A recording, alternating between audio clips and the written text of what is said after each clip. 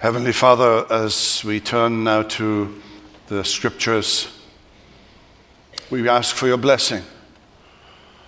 Holy men wrote as they were carried along by the Holy Spirit. So come, Holy Spirit, and shine a light upon this word, that we might hear it, understand it, and by your grace do it. For Jesus' sake, amen. Please be seated. Now turn with me to 2 Timothy 4, beginning at verse 9. There were to be half a dozen sermons on this section, sermons now that you'll never hear, for circumstances that are obvious. Next week is Advent, so we'll be in Advent mode in December, and then something happens on the 24th, which we won't talk about. So I've had to concertina this entire section. And we'll be looking at this from 35,000 feet. Verse 9. Do your best to come to me soon. Well, as we've been hearing over the last few months, that didn't happen.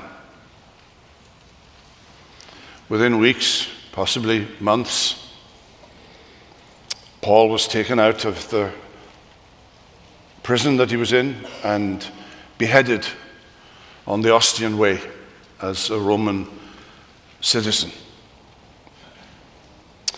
For Demas, in love with this present world, has deserted me and gone to Thessalonica. Crescens has gone to Galatia, Titus to Dalmatia. Luke alone is with me. All of a sudden we learn that Luke is here.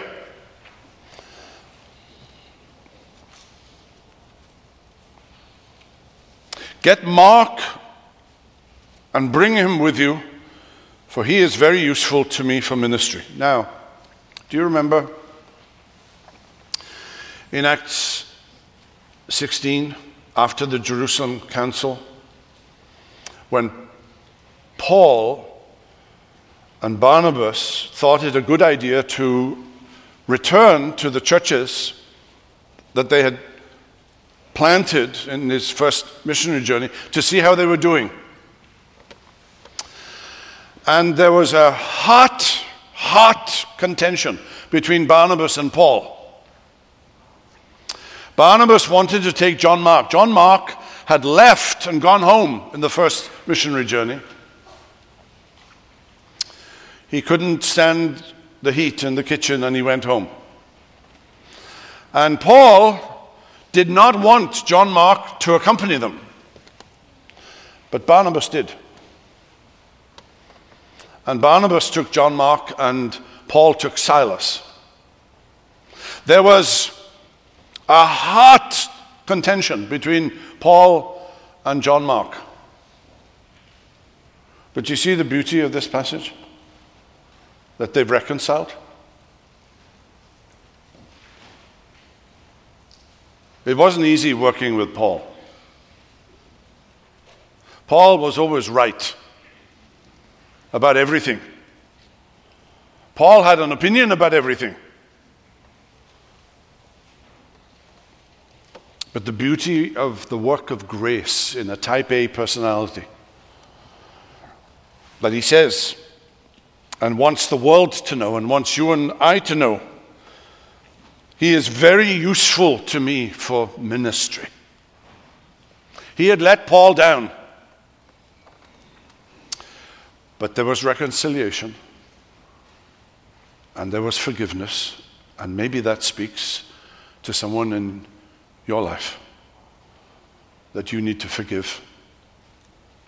Well, let's pick it up in verse 12. Tychicus I have sent to Ephesus, which is where Timothy is. When you come, bring the cloak that I left with Carpus at Troas also the books, and above all the parchments. Alexander the coppersmith did me great harm. The Lord will repay him according to his deeds. Beware of him yourself, for he strongly opposed our message. At my first defense, no one came to stand by me, but all deserted me. May it not be charged against them. But the Lord stood by me and strengthened me, so that through me the message might be fully proclaimed and all the Gentiles might hear it. So I was rescued from the lion's mouth. The Lord will rescue me from every evil deed and bring me safely into his heavenly kingdom. To him be the glory forever and ever. Amen. Greet Prisca and Aquila and the household of Onesiphorus. Erastus remained at Corinth, and I left Trophimus, who was ill, at Miletus. Interesting, isn't it, that the apostle who has the gift of healing cannot heal this man, Trophimus, and has to leave him at Miletus. Do your best to come before winter. Eubulus sends greetings to you, as do Pudens and Linus and Claudia and all the brothers. The Lord be with your spirit. Grace be with you. Now there's a lesson here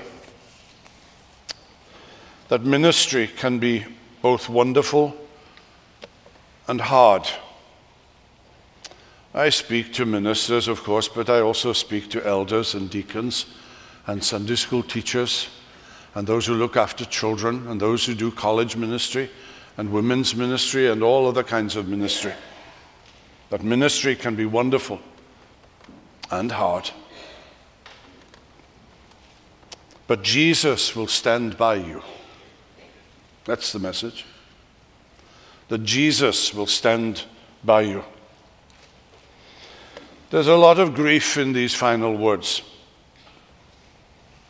I speak to starry-eyed interns, and you know who you are, and I love you greatly. I'm in awe of these young men who wish to give up their lives, in some cases lucrative lives, who could be doctors and lawyers and businessmen and who knows what, and they want to go and minister at great cost to them and their families. And then no sooner are they in ministry and wallop, they're hit by a 2x4. I was in ministry 2 months. I was in the Christian bookstore in the heart of Belfast, which was run by the church. And a man came in, he was a grandfather, pulled me aside and he said, I want you to marry my daughter, who was a believer, to this young man who's not a believer. And I said, I'm sorry, I can't do that. And words came out of his mouth that shouldn't come out of the mouth of a man who professes to be a Christian. And he made a big fuss of it, came to church and made even more fuss of it on the Sunday morning, and then we never saw him again. Ministry can be wonderful, but it can be hard. Now let's look at Demas. Demas, first of all. Demas, for Demas, in love with this present world, has deserted me and gone to Thessalonica. Now, some commentators, old and current, interpret this as an act of apostasy, that he lost his faith. And it's possible, though the context suggests that he had deserted him.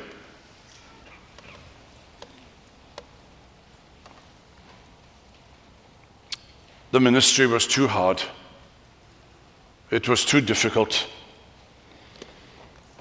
His love for the things of God grew cold. It was unrewarding. And the world offered more. Much, much more. He was in love with this present world. I've known many Demuses in my time. Far too many. People who began but didn't finish. They began the race full of energy, full of vision and enterprise. And then all of a sudden, they disappear. They fall in love with this present evil world. They couldn't take the heat in the kitchen. They left off following ministry. They stopped going to church. Eventually, you can't tell them apart from unbelievers. They're no longer in a relationship with Jesus. Do you know how that starts? It starts when you think of ministry as a job, as a profession. That's my job. What do you do? I'm a minister. I was 28 years old. I had hair. I was standing in the driveway of one of the elders, and his wife, he wasn't there, but his wife was standing in the driveway, and she was from the north of Scotland, and she had no sense of humor. And I was complaining, as you do, about how hard things were. Woe is me. And she pulled me aside and she gave me a lecture up and down, left and right, that I wasn't in a job, I was in a calling. I can hear her say it. It's almost 50 years ago. I can see her and hear her say it, and I've thought about it almost every week since then. It's a calling. Maybe it begins like this. You're a Sunday school teacher,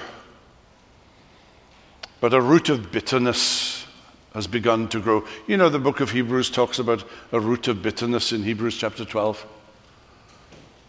And it's insidious, and it grows and grows and grows. And then you stop teaching. And then you stop going to church for a while. I'll just listen online. And then a year, 2 years later, it's a Demas. Let me speak to younger folk here for a second. There's a narrative that says that if you are going to be relevant as a Christian, if you're going to be a witness, you need to understand the culture. And you need to be culturally relevant. What does that mean? Well, you're going to have to stop being offensive. You can't talk about the role of men and women in marriage. You can't talk about the role of male leadership in the eldership of the church. You can't talk about gender. You can't talk about sexuality. You can't talk about how people identify. You can't talk about pronouns. And all of a sudden, even the name of Jesus is going to be offensive because he talks about them all. And all of a sudden, in your attempt to become culturally relevant, you've become just like the world. And may it never be written of anyone here today, so-and-so, in love with this present world, has deserted me. That's why you need to be heavenly minded. That's why your eyes must always be on Jesus. You know this word deserted? This Greek word deserted, it's the same word that is used in Matthew's gospel when Matthew is, first of all, quoting Jesus in Aramaic, and then he translates it into Greek. Eloi, Eloi, lama sabachthani. My God, why have you forsaken me? That's the word, same word, forsaken. When the love of his heavenly Father had deserted him, when he could no longer say, Abba, Father, but all that he could say was, my God. As though the consciousness of his native sonship had been obliterated. That's the word Paul is using about Demas. This is no light thing.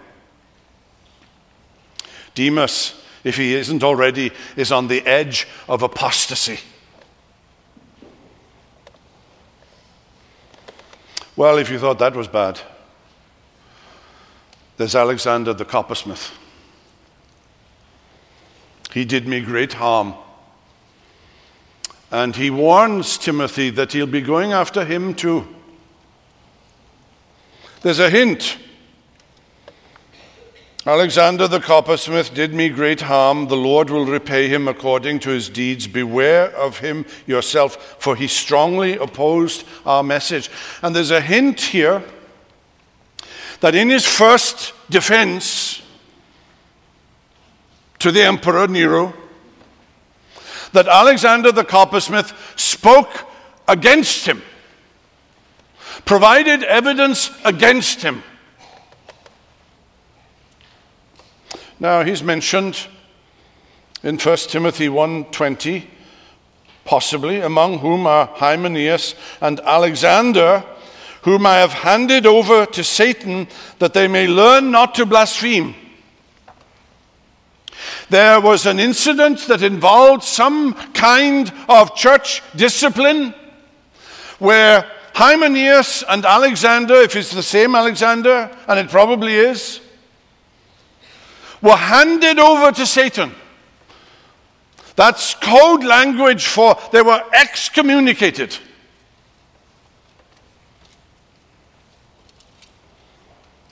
Do you know what happens to people who are excommunicated? They get even more angry. They get bitter. They fixate on something or another to the point where he wishes to see the Apostle Paul killed, executed. A personal vendetta now. Was it because Paul was in the limelight and Alexander was a coppersmith?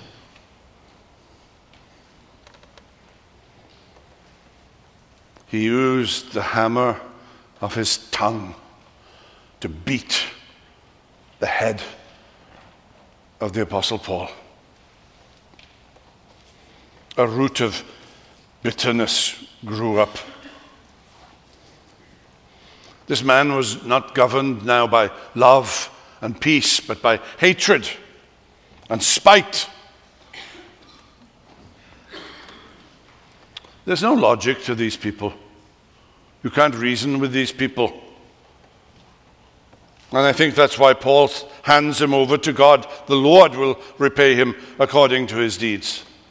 There's a day of judgment. Vengeance is mine, says the Lord. He was a wolf in sheep's clothing. Jesus warned us, didn't he, of wolves in sheep's clothing. Alexander the coppersmith, may you never meet him. In all your days of pilgrimage, may you never meet Alexander the coppersmith. Well, let's go somewhere else. Let's go to Carpus. And he talks about Carpus in verse 13. When you come, bring the cloak that I left with Carpus at Troas. Now, Troas is a good ways away from Ephesus, where Timothy is. So he would have to make a journey to Troas, where Paul spent a week in Acts 20. Paul spent a week in Troas, and he left behind a cloak. Now, this is the first century, and Paul probably only had one cloak.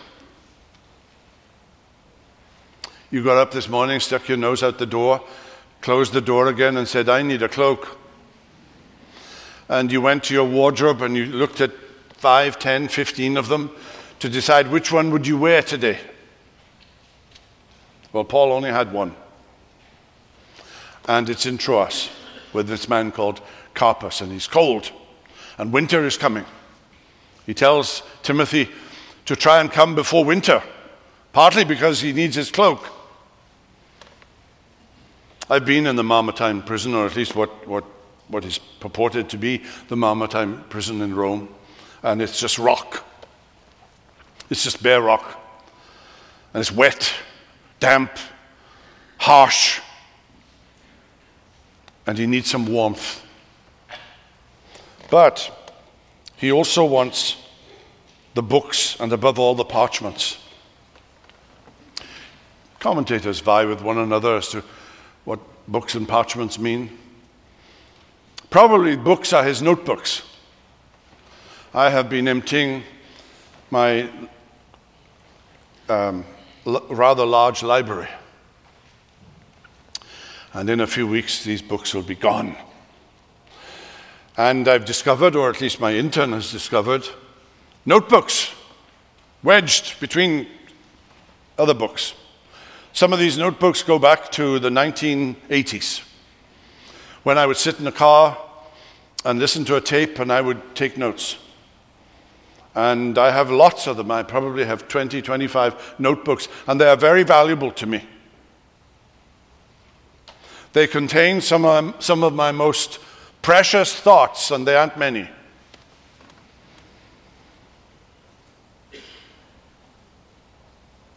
Paul needs his notes, but he wants the parchments. And the parchments are the scrolls of the Old Testament.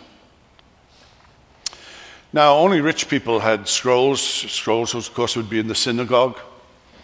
People didn't carry scrolls around with them unless they were rich. Paul has acquired, we don't know how many. Perhaps he didn't have all of the Old Testament. He would have needed to go to a synagogue in order to do that. Paul had memorized a great deal of the Old Testament. But he's weeks away from being killed. What would you be doing weeks away before your head was about to be cut off? Paul wants to study. He wants to write. He wants to understand God and his ways more. He wants to help the churches more. That's the heart of the Apostle Paul. We only have one letter from William Tyndale. I picked this up in the ESV study Bible, history study Bible. It's a study Bible that has little notes from history. And on this verse, it quoted the only surviving letter of William Tyndale. Now, William Tyndale was burnt to death for translating the Bible into English. At this point, he was in a prison near Brussels. I wish also to have a candle in the evening, for it is wearisome to sit alone in the dark. But above all, I entreat and beseech your clemency to be urgent with the procurer that he would kindly permit me to have my Hebrew Bible, Hebrew grammar, and Hebrew dictionary, that I may spend my time with study. I think that's what Ralph Davis would be writing. This man knew for sure he was heading for certain death. And he wants his Hebrew Bible. What do you want for Christmas this year? You're going to be asked this question. It gets harder and harder the older you get because you don't want anything. Because you've got everything that you want. There's always a book. There's always a book. Ralph Davis's very latest commentary on a section of the Psalms, this is I think number 4 in the series, arrived at my door with his inscription yesterday. Perfect. Perfect gift. Ralph, you owe me $20 if you're listening.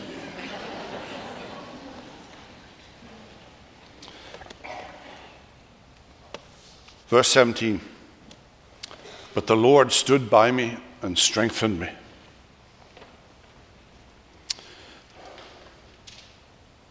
He'll stand by you if you walk with him. If you fellowship with him day by day, he will stand by you and he will strengthen you.